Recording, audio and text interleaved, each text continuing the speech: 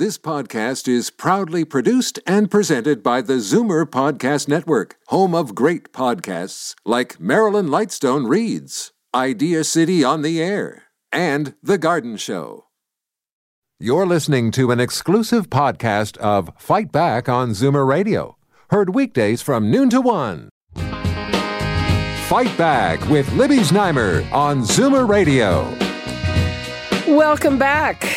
It's a development that is throwing a wrench into many people's Christmas and winter travel plans. But will the new rules and restrictions on travel slow down or even stop the advance of the Omicron variant? And of course, those new restrictions are that now, if you're coming back from anywhere other than the United States, in addition to having your negative test, you have to take another one at the airport and self-isolate until you get a negative result. That seems like going backwards. That seems like a big to-do. I'm sure that it will change a lot of people's minds. So the numbers to call, 416-360-0740, toll-free 1-866-740-4740. And now let's welcome Dr. Alon Vaisman, epidemiologist and infectious disease specialist at the University Health Network, and Martin Firestone, travel expert and president of Travel Secure. Thank you both for joining us. Hello. Thank you for having me. Dr. Vaisman, first of all, your take on the new restrictions. What do you think? Yes, so if we're focusing just on the new announcement regarding the testing and the isolation, I think it may have the effect of slowing down the transmission of the virus. The question is, to what extent is it already here, and to what extent is it in the U.S.? And the reason that's important is because this policy does not apply to people traveling from the U.S. So it makes sense to initiate some of these restrictions in the meanwhile, but the travel bans themselves are different, and I think that is probably of less value. Okay, and Martin, I bet it's going to slow down business. I would say we are one step forward and two steps back with what's happened now. We were just beginning to think it was behind us. We were having a banner month of everybody getting away. And as of the last 2 days, hesitancy galore on international travel for sure. And even to the U.S., they're worrying about this upcoming Thursday, what potential announcements going to be made with respect to a new requirement to enter into the U.S. Okay, I mean, if I may digress for a moment, here's something that's making me a little, So one of the favorite things of our leaders at all levels of government, one of the favorite things they've been saying for the last few days is it's a cause for concern, but it's not a cause for panic. So my question is, what's a cause for panic, and what will be made better by us panicking? I mean, really, what are they saying with that, Dr. Vaisman? I think a cause for panic might be if we find out that this new variant is truly a lot more deadly, so a lot more virulent than the previous variants we had, and is in fact as transmissible as is theorized. But if it's simply more transmissible with either equivalent or less virulence, then it's not a cause to panic. I'm assuming panic means to some extent more restrictions or some kind of higher level of, authoritarian, measures or something. But of course, panic doesn't necessarily mean being irrational. But really, right now, we don't know the answer to that question. We don't know if this new variant is far more virulent than what we currently have. And so these kinds of mandates regarding traveling, coming into the country, testing and isolation are kind of one way that you could possibly slow down the transmission of this virus until we do know more. And Martin, what's your sense? I mean, it isn't affecting people going to and from the United States. So what's your sense from your clients? Well, it's not yet. I mean, as I said, Thursday, you could find out a couple things, that he wants a one-day, 24-hour test result as opposed to the current 72-hour one, which I'm not quite sure how you run and get one and get the results and get yourself uploaded and all that and get yourself ready to go. So that's a concern. But the real concern would be if he enforced, this is President Biden, a 7-day quarantine for all people entering the U.S. That would be problematic, I think. So that's a major concern. And internationally, no one I know wants to be in some country and find out that they can't get back to Canada, as is what's happening in South Africa. So that's causing tremendous concern at this point. Yeah, I would imagine that. And again, Dr. Vaisman, in terms of the travel ban, so here's one thing that has me scratching my head. Dr. Tam, our chief medical officer, said that in terms of a ban, she was banning places where they failed to detect it until after another country detected that they had it in their midst. But the United States is exempted, and I think it's probably very overly optimistic to assume that it's not there if we have it. Right. It seems unlikely that there wouldn't be a single case in the U.S. now, given how large it is and how many cases there have been in the past. But the rationale behind the travel ban is not really consistent, given that we know now that it's possible that it was found in Europe, even it was in Europe, I should say, before it was even detected in South Africa and the other African nations. So a ban on travelers, specifically from those nations in Africa, doesn't really make sense. It didn't really make sense in the beginning, and it certainly doesn't make sense now, given we know how widespread it is in Europe and Israel and other countries in the world. Well, I mean, I don't know how widespread it is. Here we have 7 cases. Are the case actual numbers that large? Well, it's more the idea that if you ban people from these countries, are you actually reducing transmission at all? And is it going to have any positive effect in the future on the overall management of the pandemic? And the likely answer is no, because what we're saying is that we're punishing these countries who are doing a good job of detecting the new variants and not really providing any kind of reward. And it's outright not very fair, considering that these variants have already been, numerous. There's probably 60 cases found in other countries already.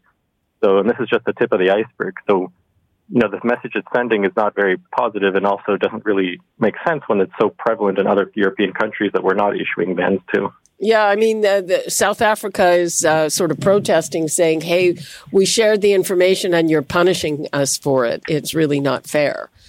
Right. But I guess countries want to do what they can, or at least to be seen to be doing what they can. Marty, is there any kind of reaction where you have people saying, we're going to get while the getting's good? We're going to very much so. The snowbird, who all left in November, the majority of them are now suggesting they want to get out a little earlier because they're not sure what the U.S. Announcement could be on Thursday. So I'm getting that today.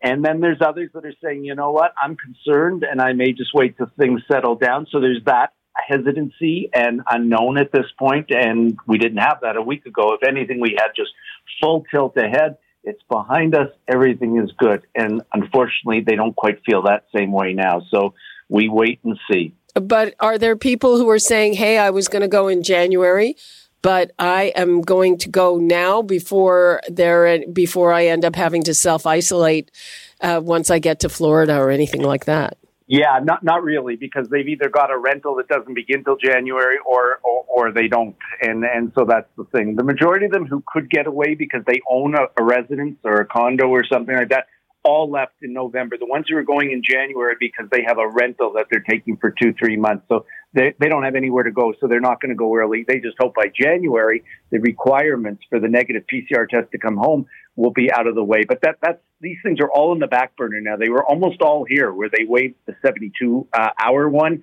for Canadians entering in, and we thought we'd get the other one waived for people traveling longer than 72 hours, but I don't think they're going to touch any of that for a while now. Okay, let's take a couple of calls. We've got Shelley in Thornhill. Hello, Shelley. Hello, Libby. It's a lovely sunny day today, and I love your show. Thank you. So my husband and I went to visit my daughter and grandson in the U.S. We came back on Monday, this past Monday, and after doing our PCR tests and getting, negative results, and when we crossed the border, my husband was lucky enough to be picked to be random sampled yet again. He had to do another PCR test, and we had to do it at home. Yep. And we had to do it within 24 hours. Yep. Needless to say, as seniors, we were totally exhausted, so we started to do it yesterday morning. And we had to use, it's called Switch Health, and we had to log in on something called ASMO, A-S-M-O. And it was the worst experience I've ever had on any internet site in the, all the years that I've used the internet and different sites. And I'm fairly good at it. And they did not tell you what information you needed ahead of time, so we're busy running around trying to find all these different numbers and information that they wanted, and it was terrible. So then we called them and finally got a hold of someone, and it took her an hour to walk us through the process of just getting an account on Asmo. And then it said, oh, we're very busy right now. There's no nurse to talk to you as you do your sample, so call back in 5 hours. Oh. And I refused to do that. And I held on and argued with her, and finally she must have pushed a button, because all of a sudden it said, we're 15th in line, it will be 10 minutes. And, okay, did you get it done? Yeah, we got it done, but it took an hour and a half of our lives. And it was ridiculous, and it was hard. And my husband is almost 80. I'm in my mid-70s. And let me tell you, he could not have done this on his own. It was, you needed two people, and too bad my daughter wasn't sitting beside me, because maybe she could have maneuvered through it a bit faster. Okay. Shelley, thank you for sharing that. That's not something any of us would be looking forward to it. I'm sorry it was such a hassle. The reason why I'm saying this is if they decide to use the same system when everyone's coming back from all these different countries, it's going to be a horror story for people. Okay, Shelley, thank you for that. Yeah, that sounds pretty bad. I know that my husband came back from Germany like the first week that this was available in the summer, and his experience was smooth, but maybe they have fewer people handling it, or more people online, and that sounded like a very bad experience. Okay, Ian in London. Hello, Ian. Hi, Libby. My question is about the self-isolation with the Omicron. And if you come back into the country and you test positive, how do you self-isolate going from the airport to your home? Somebody has to take you, and you're obviously not self-isolating. You could be potentially spreading it. So what exactly do they mean by that? Well, at the airport, the test that they give you, you wouldn't have a result from it leaving the airport, right? Usually they give you a test that you have to take within 24 hours.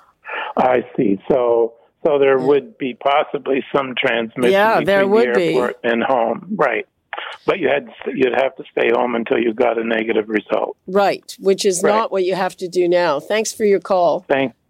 Dr. Vaisman, do you see a lot of confusion out there that maybe will be very detrimental?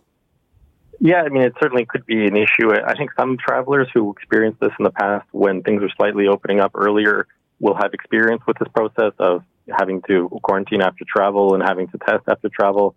So it may be familiar to some people. I think with reference to the earlier caller, the people would be advised to do their best to minimize any kind of contact when traveling from the airport to wherever it is they're isolating. So, some people need to drive themselves, some people need to take a cab, but just try to minimize that as much as possible until it's identified that you do not have the virus, and certainly if you don't have the Omicron variant. Marty, again, there seems to be a fair amount of confusion, and, a place like Florida, it's pretty freewheeling there, probably a little too freewheeling for the taste of most Canadians. I'm hearing back from many of my clients that are down there now that they are seeing some adherence to rules. They are finding waitresses are wearing masks. They are eating outdoors, so that solves that problem. And they are social distancing and continuing to follow all the rules. So for the most part, they say it's just lovely down there, and we do know the weather is beautiful there, and it's getting cold here. So it's not sort of the Wild West show as we think it is. From what I understand, it's very controlled and a very safe-feeling environment. And what about, a lot of people like to go to the Caribbean. What do you think is going on with trips like that? I think the sun destinations and the U.S. are still okay. I think international is what's definitely on the back burner for fear of getting stuck in the country and not being able to get back into Canada, amongst a host of many other things. So for the moment, until Thursday's announcement, U.S. and sun destinations appear to be still a go for not only holiday season ahead, but for snowbirds for the November to April push. But when you mean the Caribbean as well? Yeah, I'm putting the sun destinations in there, Mexico, Puerto Vallarta, all the places. They seem to still be fine with respect to numbers of vaccines, of people with viruses. It seems to still be good. And who's kidding who? You have to be fully vaccinated to get to these places anyway. So hopefully that lessens the risk of any emergency room, ventilator, ICU, and that's all we can hope for at this point. Dr. Vaisman, we've heard from the science advisory table that our ICU system would not withstand another surge. So what is your sense of it? Yeah, it's going to depend on what we find out now with the Omicron variant. So with the current Delta, it's unlikely we're going to reach a point with this current wave that we'd have to suffer through a surge as similar to 1, 2, and 3. But that changes if this Omicron variant turns out to be a far more virulent strain, which we'll know in a week or so, based on the studies that would already started to be conducted last week or the week before. So, yeah, I mean, if we find out quickly, I mean, that's the whole point of this test and isolate strategy, is to try to delay transmission of the variant, because if we do know that it is far more virulent, then more and more preparations need to be made in Canada to expect that this variant will arrive here and will overtake Delta. So that's what remains to be seen about the surge. And what will tell the tale? Because we have heard that a lot of the cases were very mild, but then people say, well, that's because most of the cases so far have been in very young people. Right. So what we'll know is that we'll see from South Africa, because Omicron in that country is becoming the more dominant strain, we'll see more and more data about the outcomes among people who acquired the virus, including what is the outcome among vaccinated and unvaccinated individuals. And so that will give us a sense of what we might anticipate to be the outcomes for people. And plus, we'll get a better sense of how truly transmissible it is. Because the sample size is so small right now, it's hard to actually accurately estimate what exactly the transmissibility of the virus is. And over the next few weeks, we'll have a better sense. And you expect that in around a week? Well, some of the earlier data might be available because some in vitro studies or lab studies may be done, including neutralization, like we've seen with previous variants, to see how well the vaccine works against them. But some of the more clinical data will take several weeks for that to show up in middle or late December. And Marty, what are you telling your clients? I am telling them that it is fine at this point to continue with their U.S. travel. What happens on Thursday with respect to the requirement changes, if any at all. And that internationally right now, I don't have to tell them anything. They're telling me they're either canceling their coverage or saying they know they're going with the risk that they may not get back so easily. And also that they can't insure a trip from a trip cancellation perspective right now, with COVID as being the reason to cancel. That's the biggest question I'm getting now, people that want to insure a deposit or future deposits. And I'm telling them it will not cover if you decide you're not going because of a border closure, etc. Dr. Vaisman, to wrap things up, the science table said yesterday we need public health measures. So what would you want to tell our audience to be doing in addition to what they probably are already doing, even though we're all kind of relaxing, I guess? Yeah, I think how we'll behave and what would be the appropriate things to do over the next few weeks really depends on what we find out about the variant and how much cases already will rise here in Ontario. So I would advise the audience to pay careful attention to the numbers and pay careful attention to the announcements by Dr. Tam and Dr. Moore about whether additional limitations will be recommended, such as limitations in the number of people gathering and that kind of thing. But certainly, as you said, a lot of the audience is already doing the right thing, which is, masking, getting vaccinated, hand hygiene, all the regular things that we've been talking about since the beginning. And finally, are you expecting them to expand the eligibility for boosters? I think the evidence and the pressure is certainly mounting. There really isn't much reason not to expand the eligibility, at least to the 50 and over group, and then beyond that very soon. I mean, I think a lot of pressure is now mounting to do that. Okay. On that note, we will wrap things up. Thank you so much, Dr. Alon Vaisman and Martin Firestone. Really appreciate your insight on all of this. Thanks very much. Okay. And that is all the time we have for today. You're listening to an exclusive podcast of Fight Back on Zoomer Radio, heard weekdays from noon to 1. You're listening to an exclusive podcast of Fight Back on Zoomer Radio, heard weekdays from noon to 1. You're listening to an exclusive podcast of Fight Back on Zoomer Radio, heard weekdays from noon to 1. This podcast is proudly produced and presented by the Zoomer Podcast Network, home of great podcasts like Marilyn Lightstone Reads, Idea City on the Air, and The Garden Show.